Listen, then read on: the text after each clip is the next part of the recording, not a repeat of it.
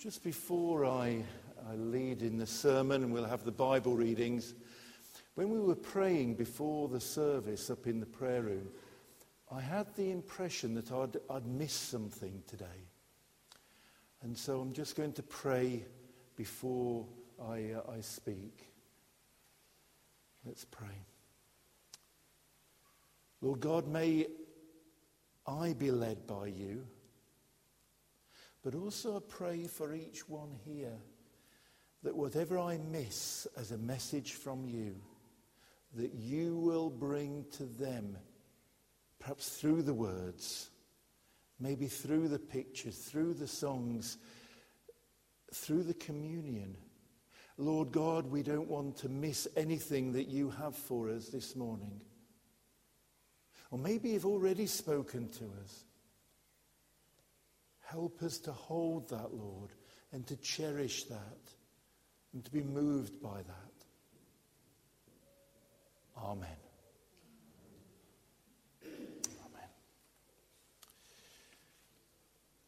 On your chairs today, there's a number of things. There's about the library. There's also Lookout from our synod, and on it, it'll be a face familiar to some of you, unfamiliar to others. She was a member here at Thomas Risley, and you can read about that, her story. And she's now a minister in one of the other churches in Warrington. You'll also find this. These were given out at the church meeting the other week. And please take it away with you. They're meant to be used, as is this as well. Could I have our first slide, please? Vision for Life is a project of the United Reformed Church, of the National Church, and we're now in the third year of it, and this year is Transformed for Evangelism. Last year was about prayer. The year before it was the Bible. I should know that. And Sally, the other minister here, was part of the original group that set this up, and still is part of that group where lots of the leadership of the National Church got together. Thank you.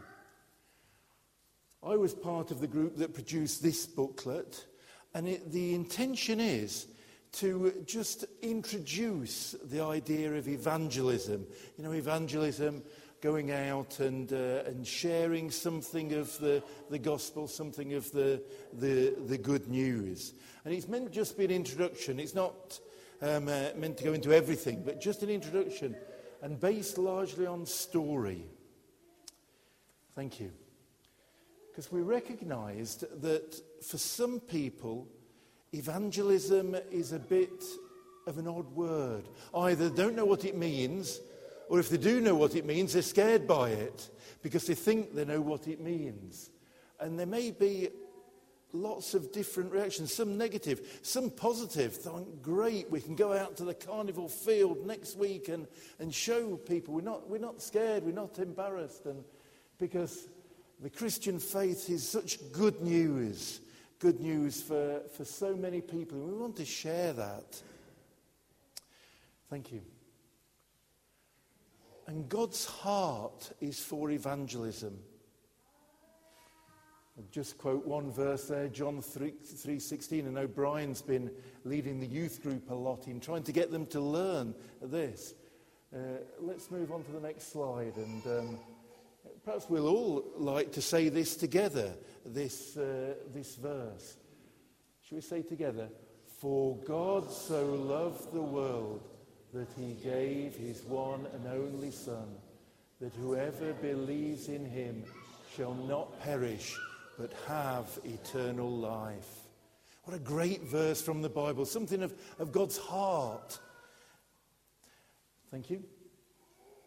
It also mentioned 3 stories from Luke 15. The lost sheep. Anybody know what the lost sheep's about? I'll give you a clue. It's about a lost sheep, yes. What happened in the story of the lost sheep? Anybody know? Yes? Brilliant. Thank you, Jenny. There was 100 sheep. One went missing, and he went out and searched for the lost. And that's God's heart. It's not that lots of people know about him, so he's not too bothered. He bothers about the one that's lost. And we should have a mind like that. The lost coin, anybody know what that's about? I'll give you another clue. It's about a lost coin, yes. Anybody? Oh, well, I'll tell you then. It's yes, it is, yes. We didn't find too many coins, though, did we? Somebody lost a coin, and they searched and they searched and searched and found it. Prodigal Son, Sally preached on this a fortnight ago. So this is about people who move away from God, but then come back to God. And this is to be encouraged. This is to be rejoiced. This is to be helped in. This is God's heart for evangelism, which we should share. Thank you. But sometimes we see evangelists in wrong ways. Like this is a dodgy car salesman. And, you know, you can trust me on this. And to be an evangelist, we sometimes mistakenly think we have to be a bit sly and a bit sneaky and trying to sell something that's not real.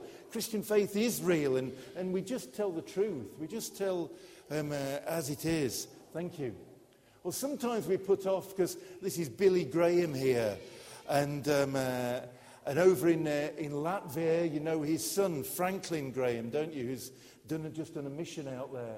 Billy Graham's now an old man, but in his prime, very powerful speaker and a powerful evangelist. And sometimes we feel we need to be like Billy Graham, know all the answers, be really skilled. That's not true. That's not that we haven't got to be like that. Thank you. Or maybe we think an evangelist, we need to stand on the street corner and say the end is nigh on May the 21st, perhaps. Which was what Harold Camping said. He's now admitted he got it wrong, and it's now the 21st of October. And sometimes we're embarrassed about all of that, but we haven't got to stand on there. I mean, at Birchwood Carnival, we won't be there with a placard. We may be handing out things, but we'll be chatting to people. We'll be just sharing something of the story. Thank you. Because in this book, who's the evangelist there? Who's sharing with who, do you think? The lady or the man? Yeah, you're right, because nobody knows the answer. Because it could be either of them, and perhaps both of them, just sharing something of their story, of perhaps of faith or about questions. And it's as simple as that. Just sharing stories is a great way to start. So let's move on, thank you, to Philip's story. And I think Andy's going to... Oh, Andy's... Ethan's helping Andy. Oh, Ethan's not happy.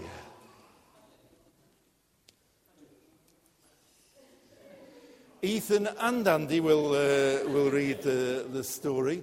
This is about Philip, and it's something of his story. Now, this is Philip the evangelist. There's two Philips in the New Testament. One is Philip the disciple of Jesus, and we can read about his call. It's not that Philip.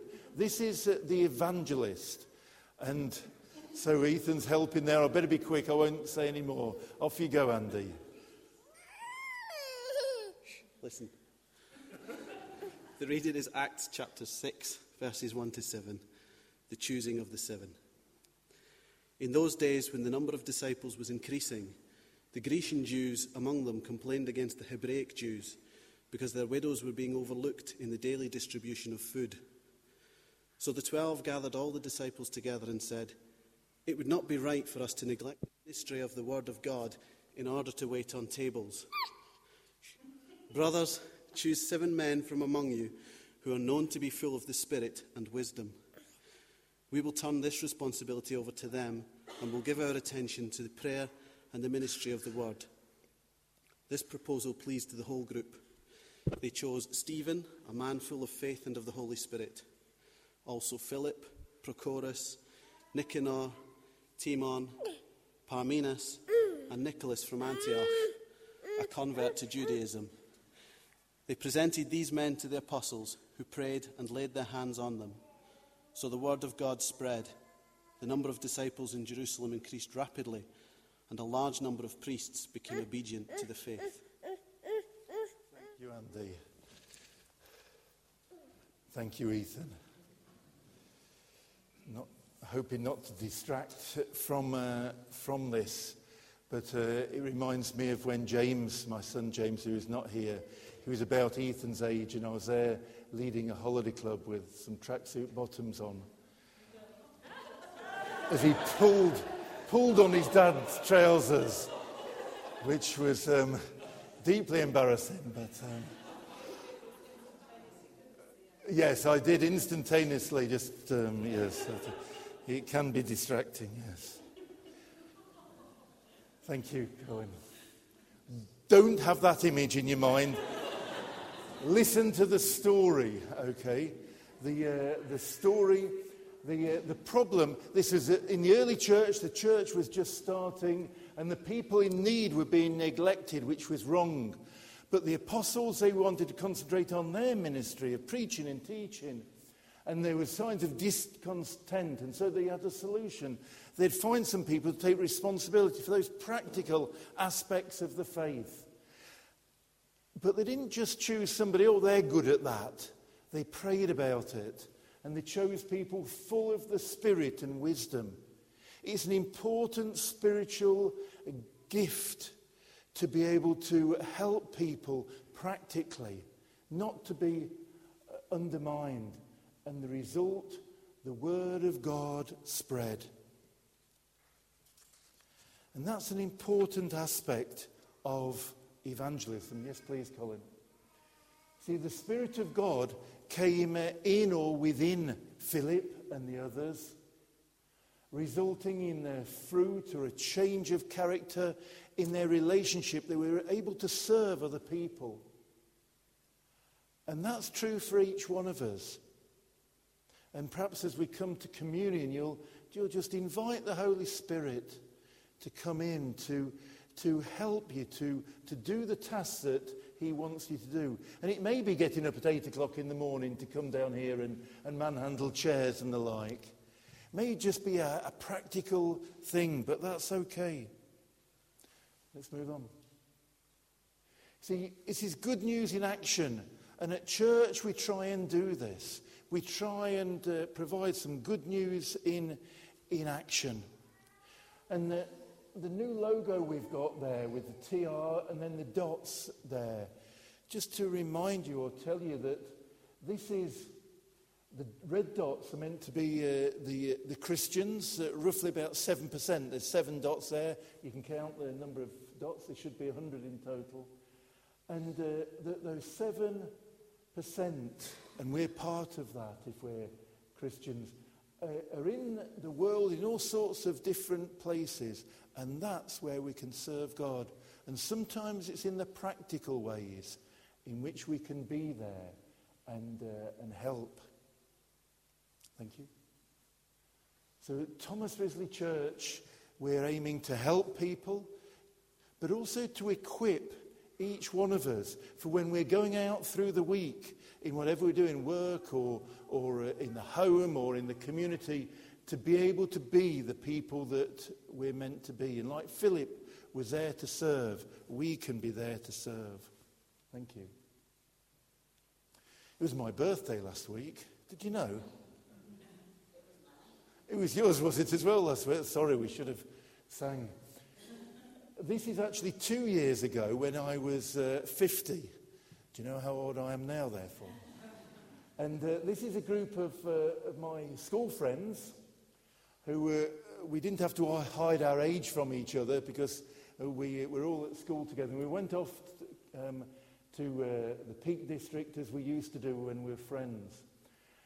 And when I was a teenager, these knew my story. Some of them were involved in that, in how I became a Christian. Some of them helped, and they would know that part of my story. Thank you. This is just an aside, by the way, just a funny sign I saw. This way to toilets, and then it's got disabled facilities in treetops. It just seemed odd. I think Treetops was the name of the cafe, but that's just a pure aside. I'm distracting you again. Thank you. But what's your story? They know my story. I know my story. What's your story about your faith journey? Maybe you just started out on that journey. Maybe you're well on the way.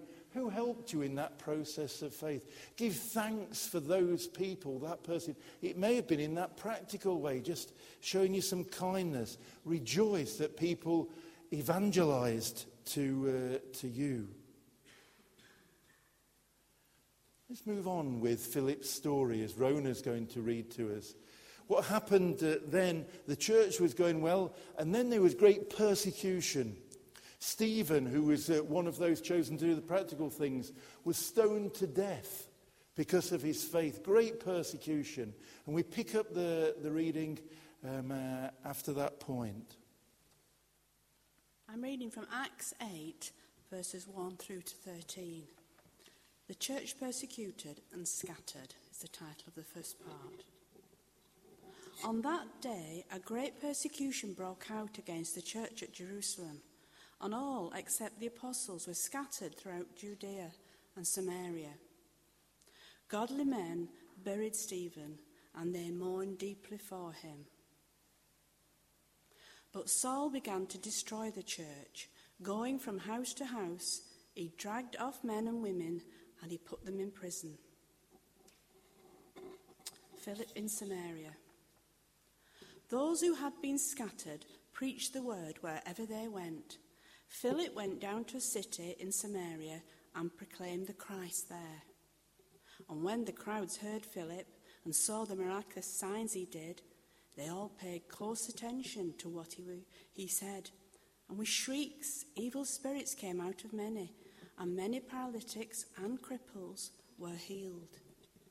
So there was great joy in that city. Simon the sorcerer. Now for some time a man named Simon had practiced sorcery in the city, and they amazed all the people of Samaria. He boasted that he was someone great, and all the people, both high and low, gave him their attention and exclaimed, "This man has the divine power known as the Great Power." They followed him because he had amazed them for such a long time with his magic. But when they believed Philip, as he preached the good news of the kingdom of God and the name of Jesus Christ, they were baptized, both men and women. Simon himself believed and was baptized, and he followed Philip everywhere, astonished by the great signs and miracles he saw.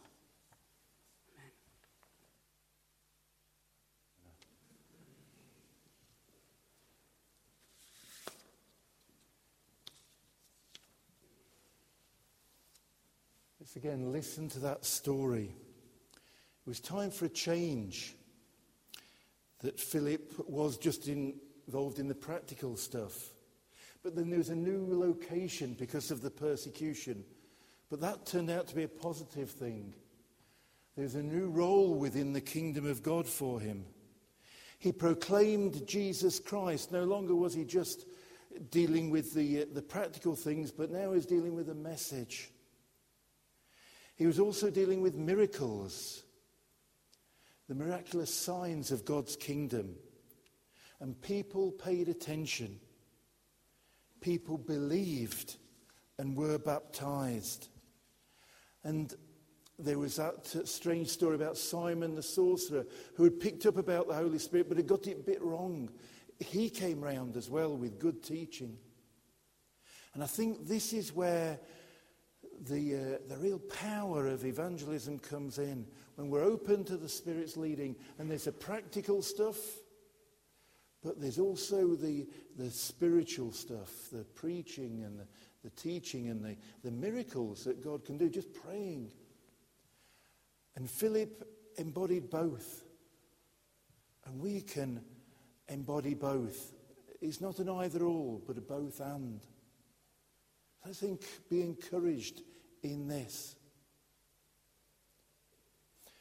Sally, you've brought me a note. Would you like to share it?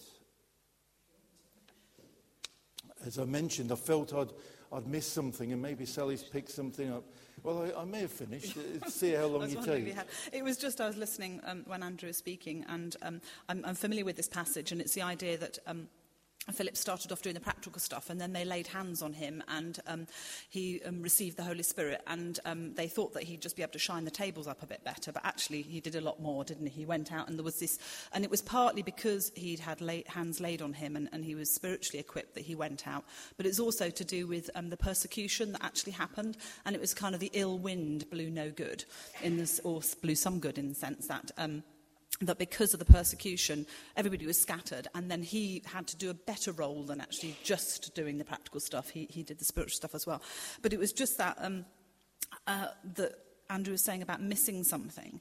And I just was aware that there are a lot of people here who've actually had some kind of spiritual experience in the sense that God's touched them, which is why it's lovely to see new people here. And also older people here and people who've been here more regularly, who perhaps God has touched them and blessed them in some way in the past, or perhaps more recently. And it just struck me that a bit like the kind of scattering and persecution that you may have received from God, you may have been blessed by God, even up till recently, but maybe that there has been the kind of kickback, in the sense that after the blessing that Philip received, then there followed persecution, and was kind of this brilliant thing that was happening to the church, and then there was hassle. And I think when we remember Jesus at his baptism received the Holy Spirit upon him, and then he went out into wilderness, and it was like the kind of kickback period. And I just wondered whether there were people here who'd had brilliant stuff that actually led them to be here, even just recently. And maybe they're suffering a bit of a kickback, that stuff may be going wrong and things may not be brilliant and wonderful. And I just put here on my note, possibly some recently have felt the touch or the blessing or the filling of the Holy Spirit, but maybe they're now, rather like Philip was, struggling maybe because of the persecution, because of trouble. And just to say that being one of the 7%, you may have put your head above the parapet and said, I'm going to church. Oh, yes, I'm going to believe in God. But being one of the 7% isn't an easy ride. Being one of the 7% actually brings persecution, brings troubles, brings challenges. And just maybe today it might be good, perhaps as we receive communion, perhaps as we pray, to pray for a fresh infilling, a fresh blessing, and the equipping, if you like. Philip had the equipping to do more than lay tables, didn't he? Maybe for some of us here who've been received from God enough to actually be here for the first time even today, or more recently, just to be here, that maybe we need to pray for people that when that kickback comes of being one of the 7%, God actually equips and empowers them and gives them that strength to carry on and go to the next stage with God.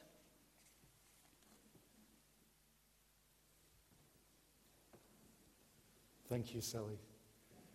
That may be what I was feeling that I'd missed, or there may be other things. Colin, we won't continue with the presentation. Yes, I have finished now, Sally. Because it's important to listen to God. And I also got the impression that maybe in Philip's story there was that terrible incident with his friend Stephen being stoned to death. And there may be people who are just feeling that sort of sense that there's something that's perhaps gone wrong in their lives.